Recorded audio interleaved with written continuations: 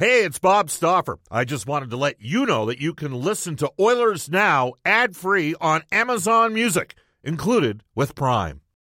When you need mealtime inspiration, it's worth shopping Kroger, where you'll find over 30,000 mouth-watering choices that excite your inner foodie. And no matter what tasty choice you make, you'll enjoy our everyday low prices, plus extra ways to save, like digital coupons worth over $600 each week. You can also save up to $1 off per gallon at the pump with fuel points. More savings and more inspiring flavors make shopping Kroger worth it every time. Kroger, fresh for everyone. Fuel restrictions apply.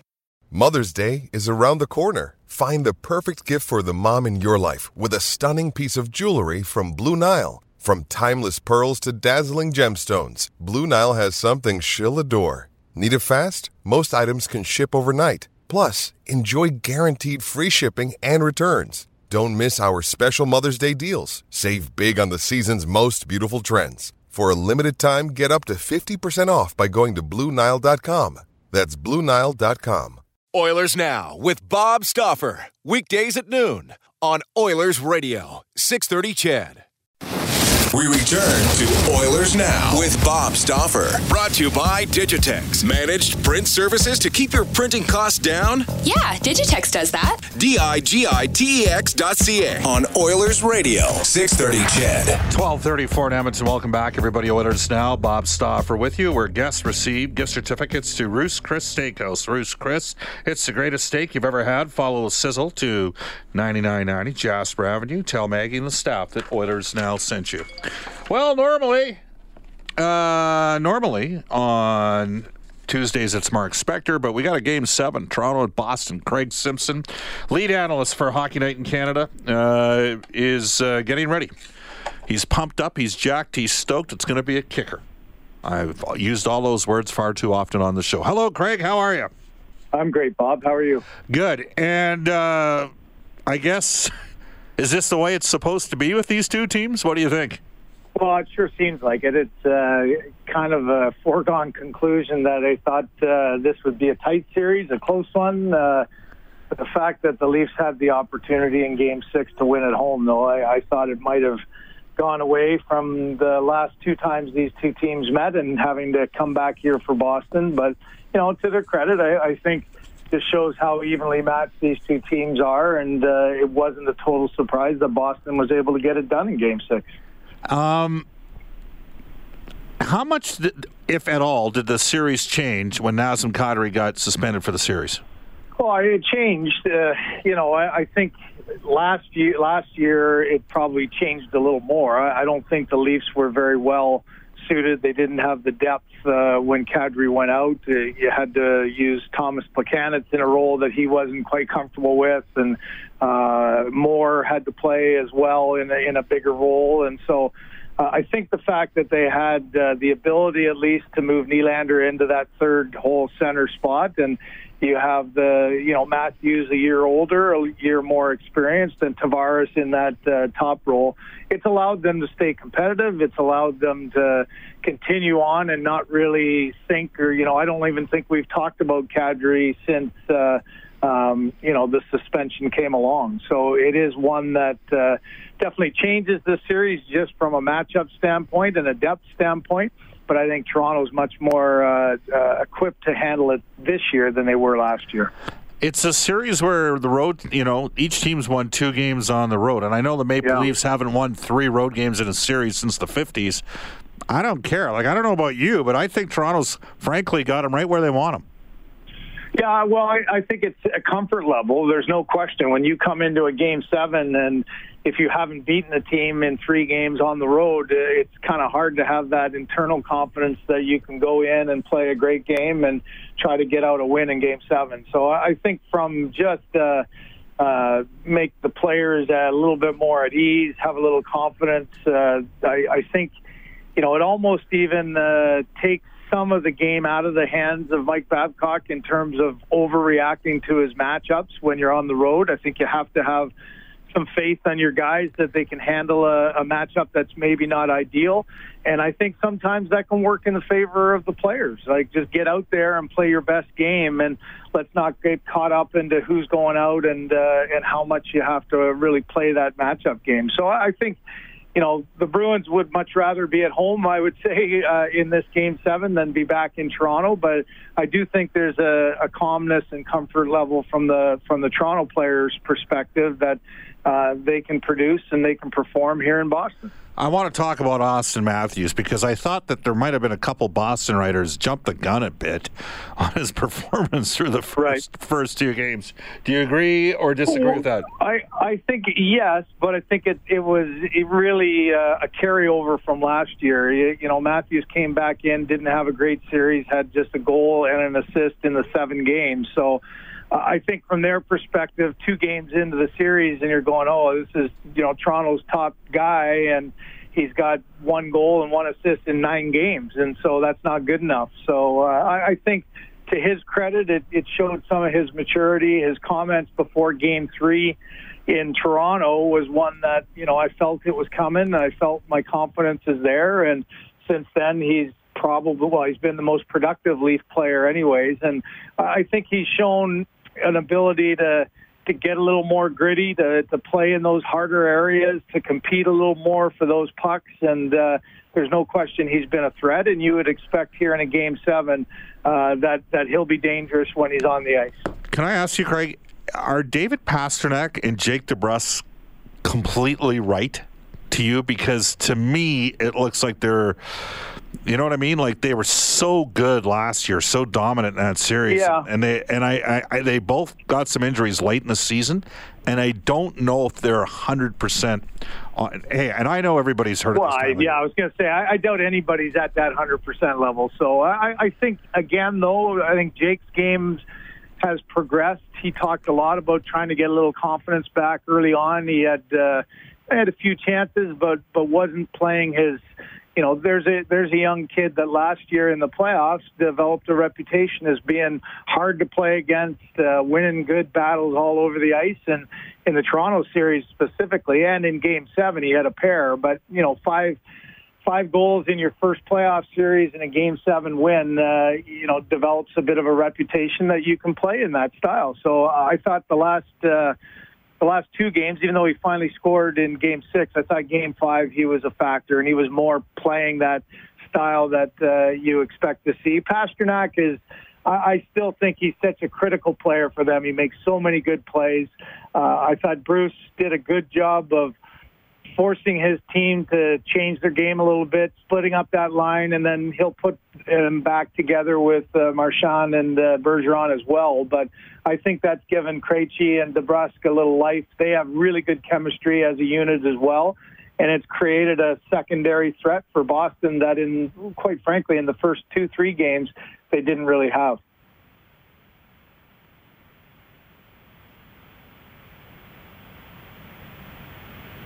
I lost you there, Bob. Are you there? On a sec, Craig. That was on me, Craig. Yeah. Okay. I said, who's the pressure on right now? Thanks, Brendan, for catching that, by the way. I think the pressure's on Toronto. You just go back with Game 7 on the road. They had a 4-3 lead again last year going into the third period. And, if that happens again, there's the pressure. The Leafs throughout this season are 38-0-1 when they have the lead going into the third. So, you can't look back at history and say that it has anything to do with now. But I just think from a confidence standpoint, the Bruins feel pretty confident that they should be able to win here. So I think the pressure pendulum is on the Leafs because they had the chance to finish the series and avoid this scenario by winning Game 6, and they weren't able to get it done. Yeah. I did chuckle, Craig, when you sent conflicting tweets directed your way, one from an irate Maple Leafs fan and one from an irate Boston Bruins fan, and I'll relay to you. We had a provincial election here, and I know you've been on the road, but I know you're well aware of what happened. And, most Albertans, Craig, are probably in the 80 to 85% center. You know what I mean? But it was interesting because 25 or 30 years ago, I would suggest that maybe guys to the right were a little bit harsher, could at times have a nastier tone when they sent you a message. And what I've seen in the last, certainly with this election, is some of the younger demographic to the left, if you don't 100% believe in all their ideological perspectives, they will come after you. But I've never look. I broadcast games for the Oilers, so I suck when the team's bad. You know how that works. Yeah. And let me tell you, I can suck all on my own on any given night.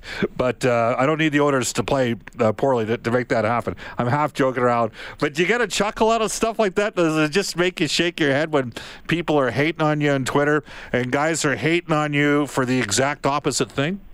Yeah, well, it happens pretty much every night, and I think that just, again, shows you the reaction of fans. I mean, fans see the game in their own perspective, and the reality is, and on many of those nights, it's often if your team's not playing well, all of a sudden you're against them. Our job is to present the game, and, you react accordingly to what you see out there. So it's just another example of the vitriol that happens in Twitter, though. Twitter's not really something that we're worthwhile to spend any time absorbing, because if you did, you drive yourself crazy. But there are a few times where it's hard not to raise an eyebrow and say it's a completely different look at the way one fan watching and cheering for one team reacts and the other cheering for the opposite reacts a different way.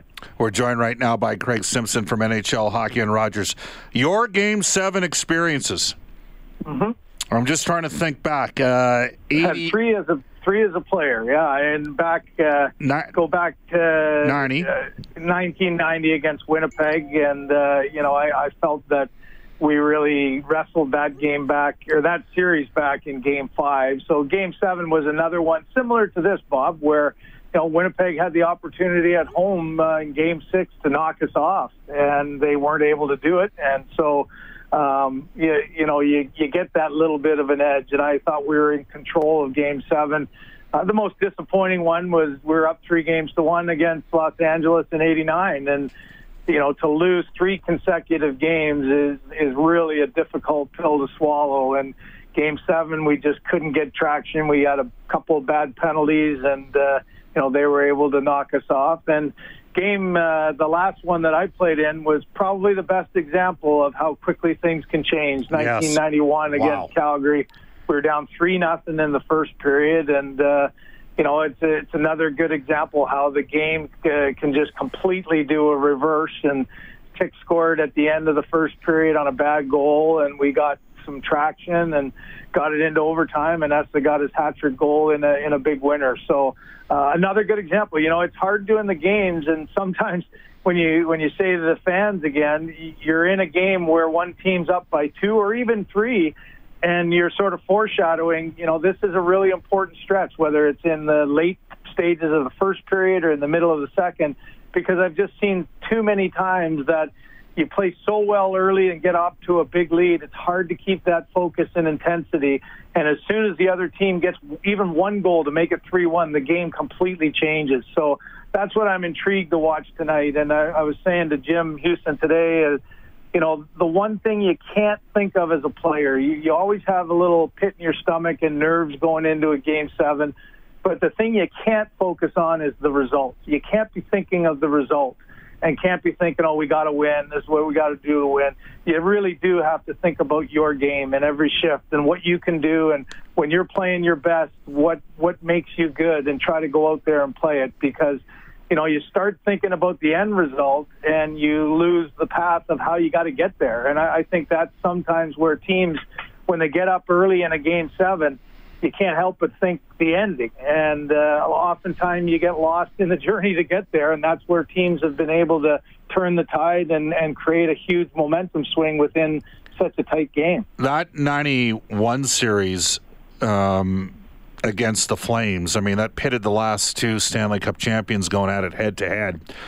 And what I recall was it Game 3 or Game 4 where Dave Brown started the lawnmower, to paraphrase Darren Detition, on Jim Kite, But you guys were definitely up 3-1 in that series, and then the Flames won Game 5 at home, and then they came into Edmonton. They got the Fleury goal in Game 6, right? Yeah, in overtime, yeah. And, sure. And sorry, on that note, there's another example of that was Metz, who had a bad he was hurt. cross-ice pass at the offensive blue line that Fleury picked off and went in, and here we go again after having control of the series, and they're right back into it. And that's another good lesson of, you didn't need to say much. It's your best player who made a mistake, and they end up getting right back into the series, and you just got to focus on you as a player and getting ready for the next game and erase those memories and try to always keep it positive going forward. Craig, what I remember is I had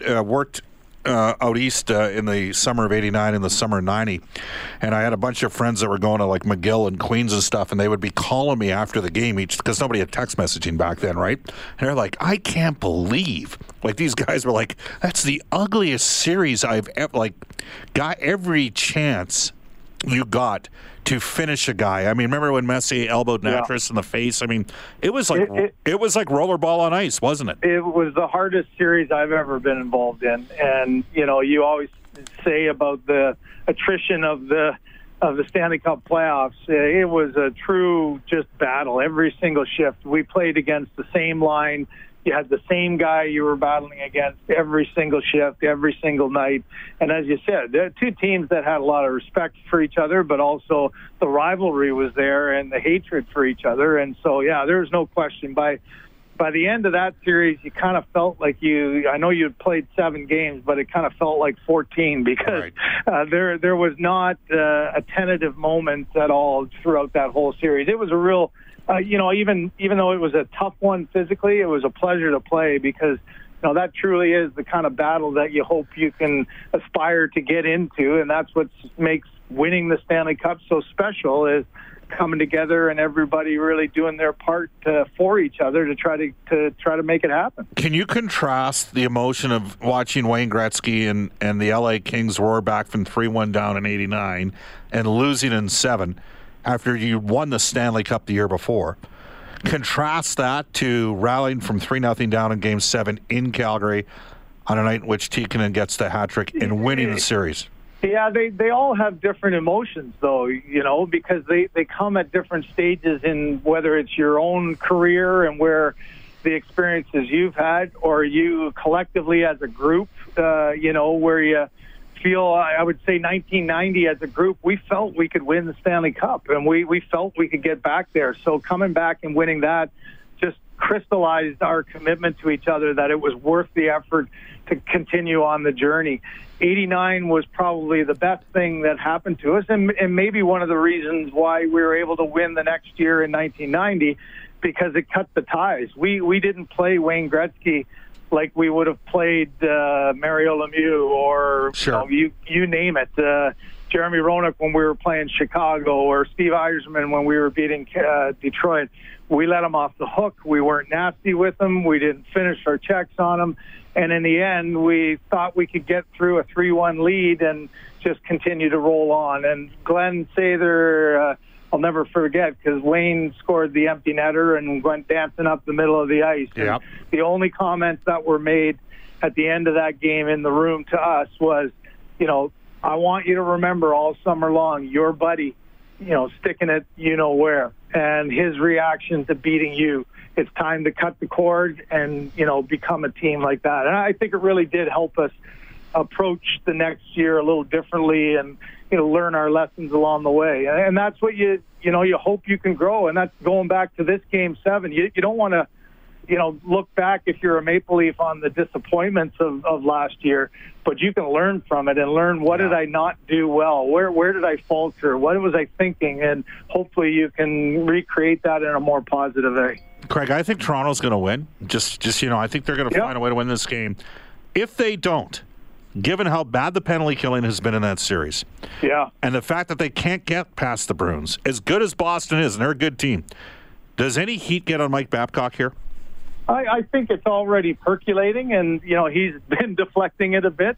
I think you always have to take some ownership. There are times when you don't necessarily make the wrong moves, but your team hasn't been able to change or hasn't been able to find a way to rectify what's gone wrong. And I think you do look at the last 2 wins for the Boston Bruins. They're 4 for 4 on the power play, 2 for 2 in each of game 4 and game 6. And you can't win a game in that type of scenario. So, I think the heat will be there. I think it puts the fire to the feet for the next year. I don't think, Bob, it has any chance of making any changes. Right. But I think the timeline, everybody understands with the salaries the way they are, that Toronto's window is pretty tight. And they still have the Mitch Marner, deal to go on. There's another guy who, had 2 goals in the first game. He had 13 shots in the first 3 games. He's got 1 shot in the last 3. Those are the kind of things that come back to haunt you. And I've always said the playoffs are the great equalizer. It can rescue a horrible season for you if you play great in the playoffs at the right time, or it can crash down what was a great year if you don't produce and your team gets eliminated. So I would expect the best out of all the top players, and I don't disagree with you. There's no reason to think Toronto can't win tonight. I just think it's again, is the special team battle going to be the difference like it has been in 2 of the last 3 games? All right, one final one for you, Craig. We have another Game 7 tonight. Yeah. It involves Vegas and the San Jose Sharks, and a lot of people think it involves a ramification for Edmonton with Kelly McCrimmon. Again, you don't know exactly what the protocol. Every organization deals with it differently. Lots of teams have let potential candidates interview for positions after a round of the series, after a round is over, after 2 rounds are over, whatever, right? Sometimes guys are over at the U18, which, by the way, Kelly McCrimmon is at the World U18 Championships right now. But just I'm not betting against Marc-Andre Fleury in Game 7 with how they lost Game 6. I've got lots of respect for Fleury. But who are you taking tonight between Vegas and San Jose? You know what?